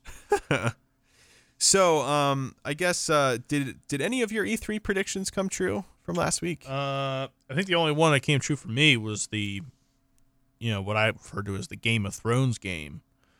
Yeah. So that did definitely come to fruition. Just with a different name, but definitely still the the people behind it. So that's really the only thing. No Super Mario Odyssey. I feel like that'd be way easier to make than another Zelda game, but here we are. Yeah. And that's really it. I think I actually may have said Bloodborne 2. I'm not sure if that was last week or the week before. They all merge after a while. They do. There was no Simpsons Hit and Run. That was disappointing. Yeah, I mean, it's disappointing, but it's not necessarily. Yeah, what was with the whole, Simpsons being at the conference? Did that really pan out to be anything, or did they just live nearby? What the hell? Yeah. So I wouldn't close the book on that possibility. It's just kind of odd that has not gotten a remaster yet. But I'm sure it's going to happen at some point. It probably will be in between E3s if you ask me, but we'll see. Yeah, I think that will be something eventually. Yeah, so that's really all predicted. So we did get to see Elden Ring, but that's it. Okay, I guess the only two that I'm really going to count, because I said Animal Crossing, but everyone knew Animal Crossing was going to be there. So really the only two that I predicted was The Witcher 3 and I'm going to still consider, I'm still going to count my Breath of the Wild 2, I guess, wish list suggestion there. I think that kind of influenced Nintendo a little bit. So I'm going to count that one. Now, what was your favorite announcement? It was Elden Ring. Yeah. Yeah. Told you as much as I can about it. Just, even, there's a good chance that I'll still be playing those games on and off even before that comes out. If it's a year and a half from now, 2 years from now. Just like how the sequel to Breath of the Wild is blowing your mind. The combination of these two people who are more or less just masters of their craft coming together and putting something very special together is definitely enticing. So that's definitely my most favorite announcement. Yeah. Now, my biggest surprise, what I just trouble believing for a little bit. We commented this before on previous podcasts, is what Pokemon's doing with their Sword and Shield games, the first main series games to show up on a console. Is that, for right now anyway, Sword and Shield do not have most of the Pokemon coded into the cartridge. You can only transfer Pokemon in and catch Pokemon that are in the Galar regional dex. There is no national Pokédex. A national Pokédex is all the Pokemon. This is horrendously disappointing. I have praised again and again and again Super Pokemon Mystery Dungeon. I will continue to praise it, as it is the game where you do not need a single bit of DLC to essentially control any Pokemon you want as long as you play through the game. It is a work of art. It is what Pokemon is supposed to be. You can say what you want about having to own both versions or all three versions for older generations to get all the Pokemon, but for the Pokemon not even to exist in the game, the large majority of them, is an absolute disgrace, step backwards. Pokemon has not really been... all right, I haven't played Generation 7 or 6. I can only go by what I read. Fact is that Generation 5 is where Pokemon probably was at its best, definitely in terms of story. And just some of the more popular things that they had added moved away, like Mega Evolutions and so forth. I can live with all the gimmicks coming and going, but the best Pokemon experience I ever had was when I downloaded that Rama Crystal, where you can catch all 251 Pokemon. I want that ability somehow, one way or another. Even though I'm not really a big Pokemon player, I like that I have the ability to complete a game. Why have 700, 800, 900 Pokemon if you can't catch them all? I mean, the slogan of the company is "Gotta catch them all." And now not only is it was a hard task to do anyway. Obviously, with more and more Pokemon, it's harder to do. Yeah. But now it's not. They're not even in the game. They are not in the game. They are not part of the game's code. Pokemon that are already in there, Pokemon from previous generations that are in the regional decks will just have animations from earlier generations. Nothing new for Generation 8. Obviously, new Pokemon that are just being created for these games will have. This Dynamaxing thing is just completely, okay, it may be fun, it may not be. It's just boring. It's just a larger version. They didn't have to do any extra design or whatever. They just made a bigger sprite.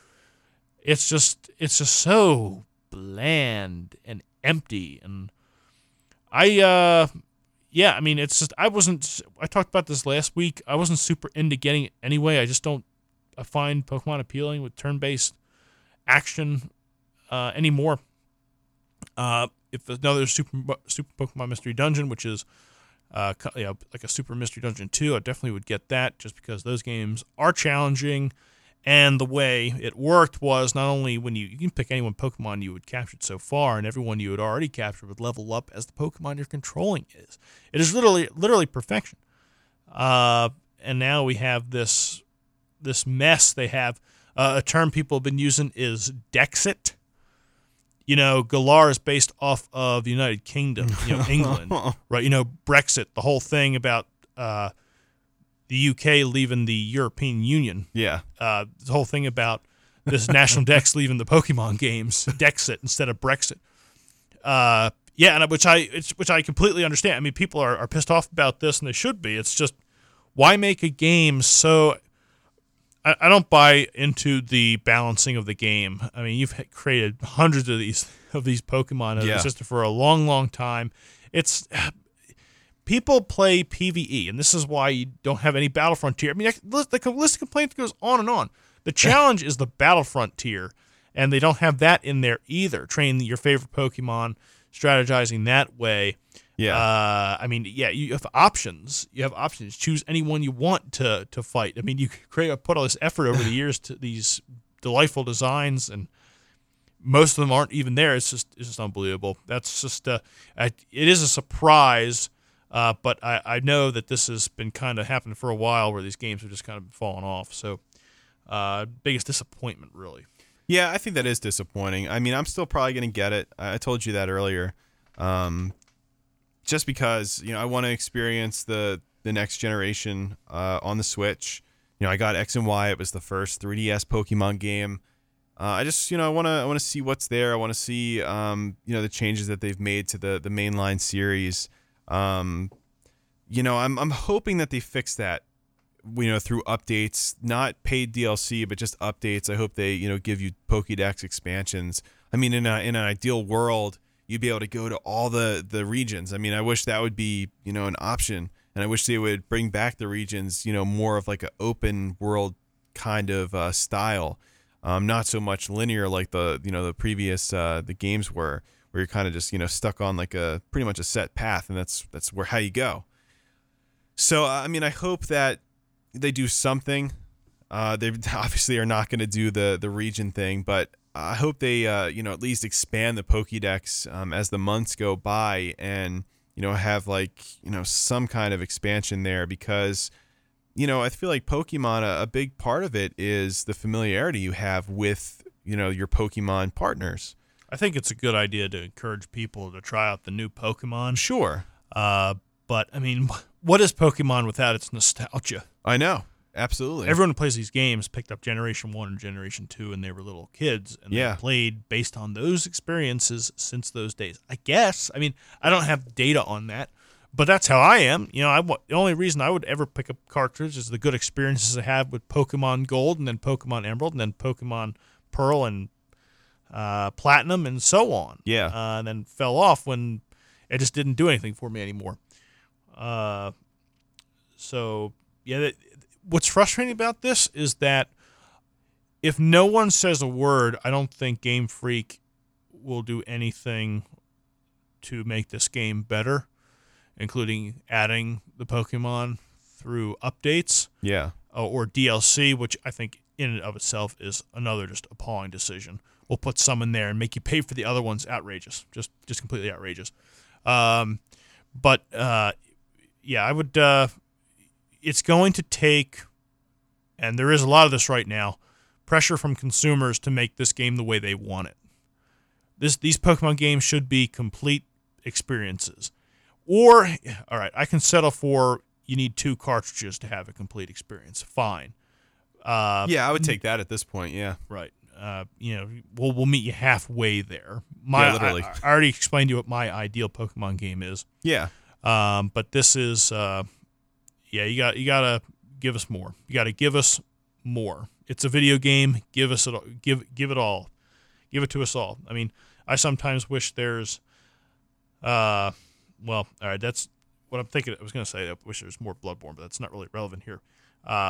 Video games are a great opportunity to just keep throwing things in there. I don't buy balance. Pokemon is not about balance. It's about collecting your favorite Pokemon you essentially grew up with.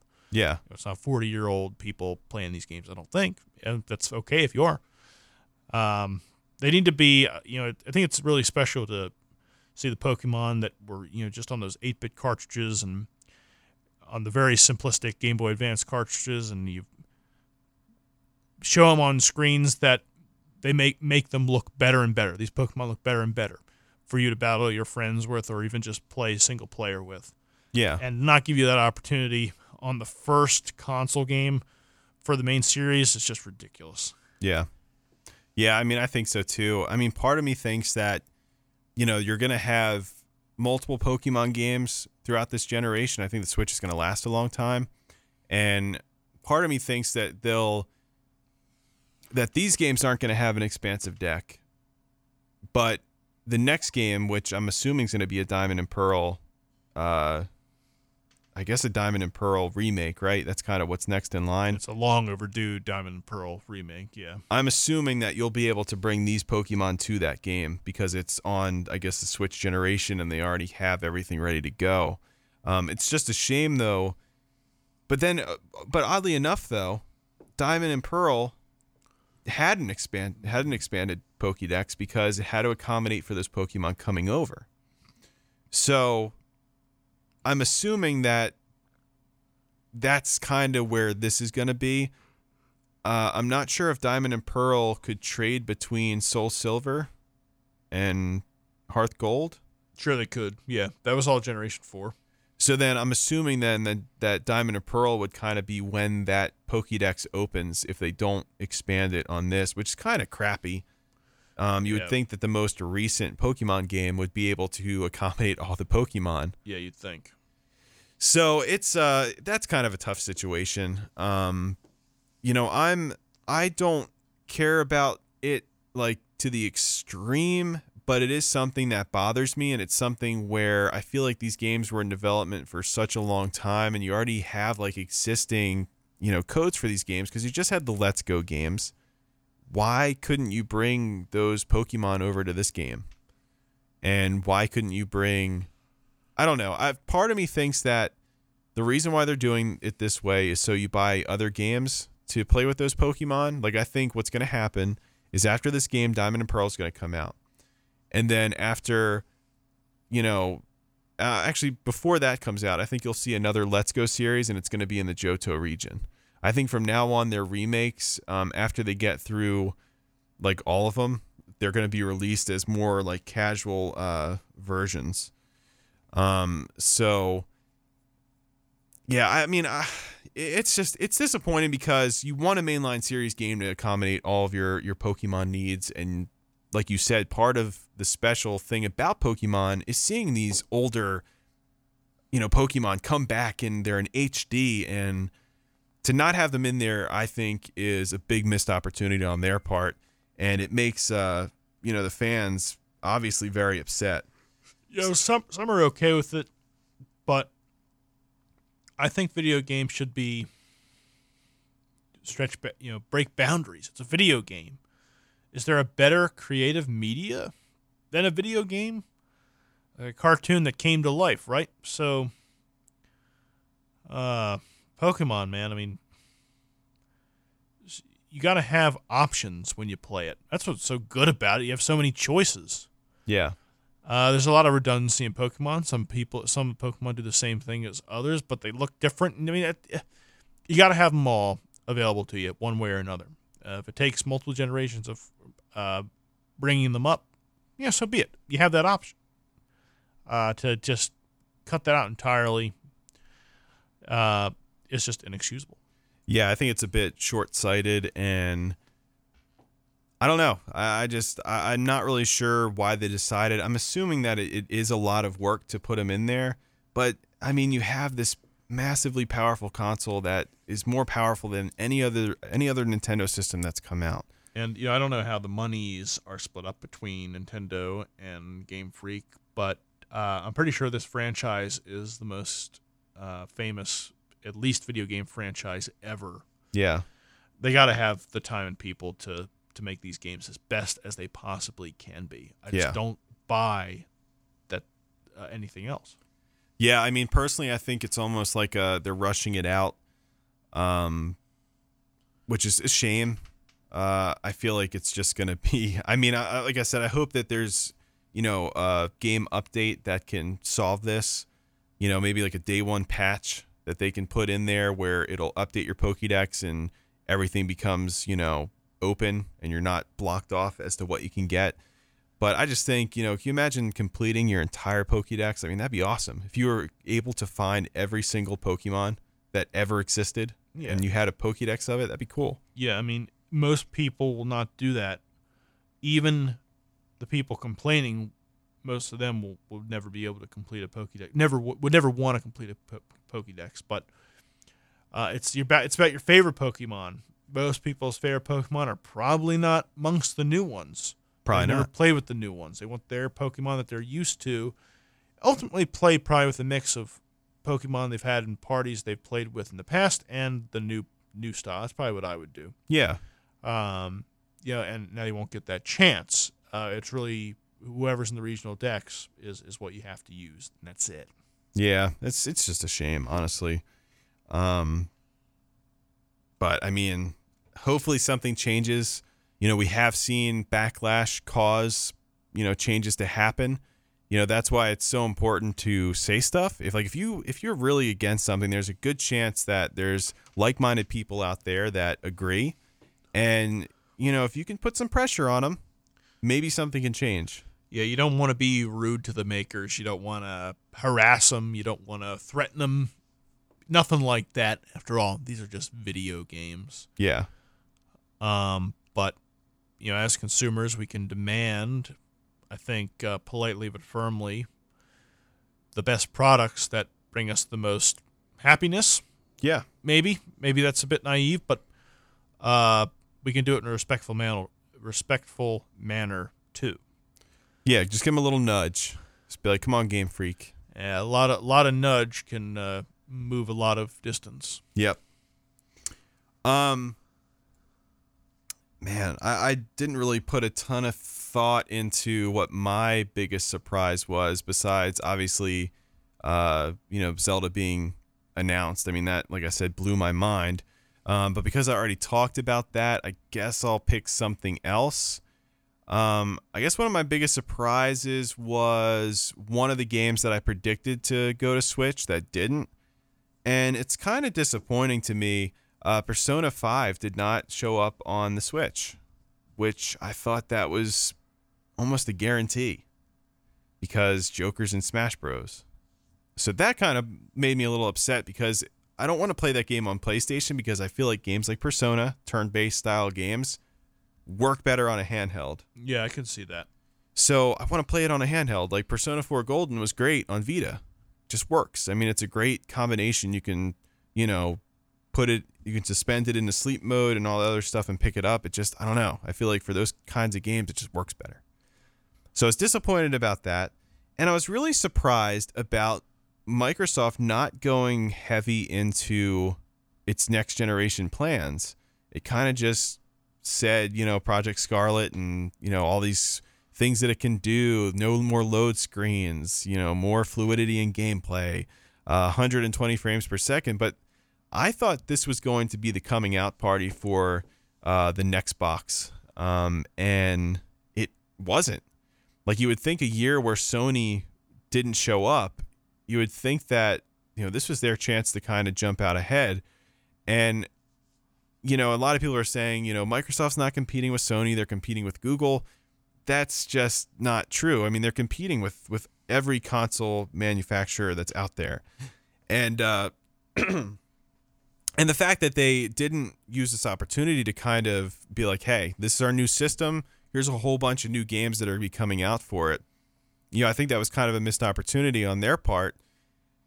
But at the same time, it's almost like Sony kind of got in their head a little bit. It's like, why does Microsoft want to reveal all of their secrets when Sony still has time to change the PlayStation 5 around based on what Microsoft does? That's a really great point. Like you were saying, the hardware, maybe PlayStation can kind of do more than what Microsoft has already revealed, that 120 frames per second. Yeah.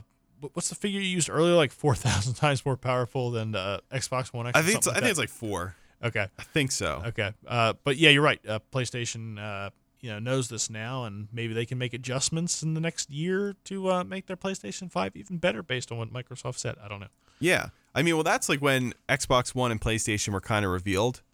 PlayStation had a plan A and a plan B. I think this is pretty much well known, and I'm pretty sure this is 100% accurate.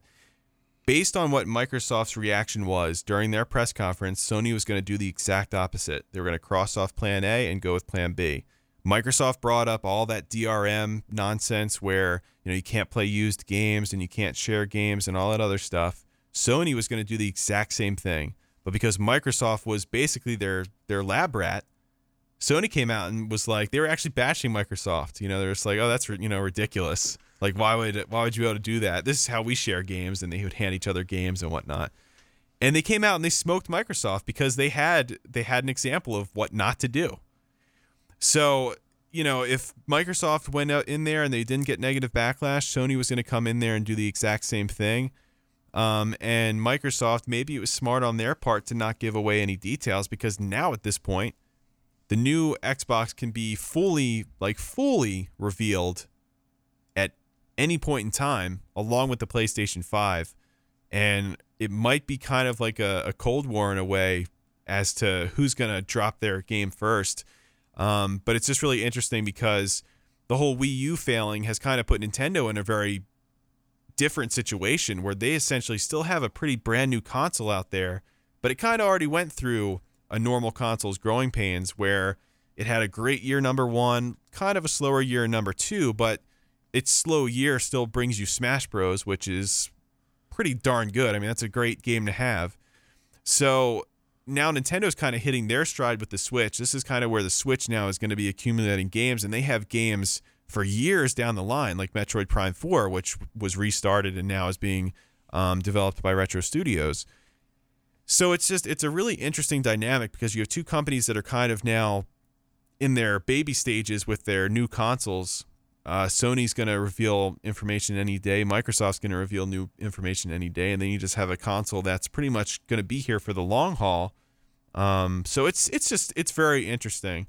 But I was really surprised that Microsoft didn't do more to kind of show off their next-gen system. But, I mean, that's pretty much all I have for that. Yeah, what's probably going to happen is, things will get leaked and we'll learn more about it as time goes on. But what's probably going to happen is these consoles get revealed more officially at next year's E3, I'm thinking. Yeah. Yeah, and at Press Star Kofi said the Xbox Scarlet literally made no noise. I don't know if it's because of the other announcements surrounding E3, but I see no one talking about it, not even the Xbox guys. PlayStation's simple blog post made much more noise.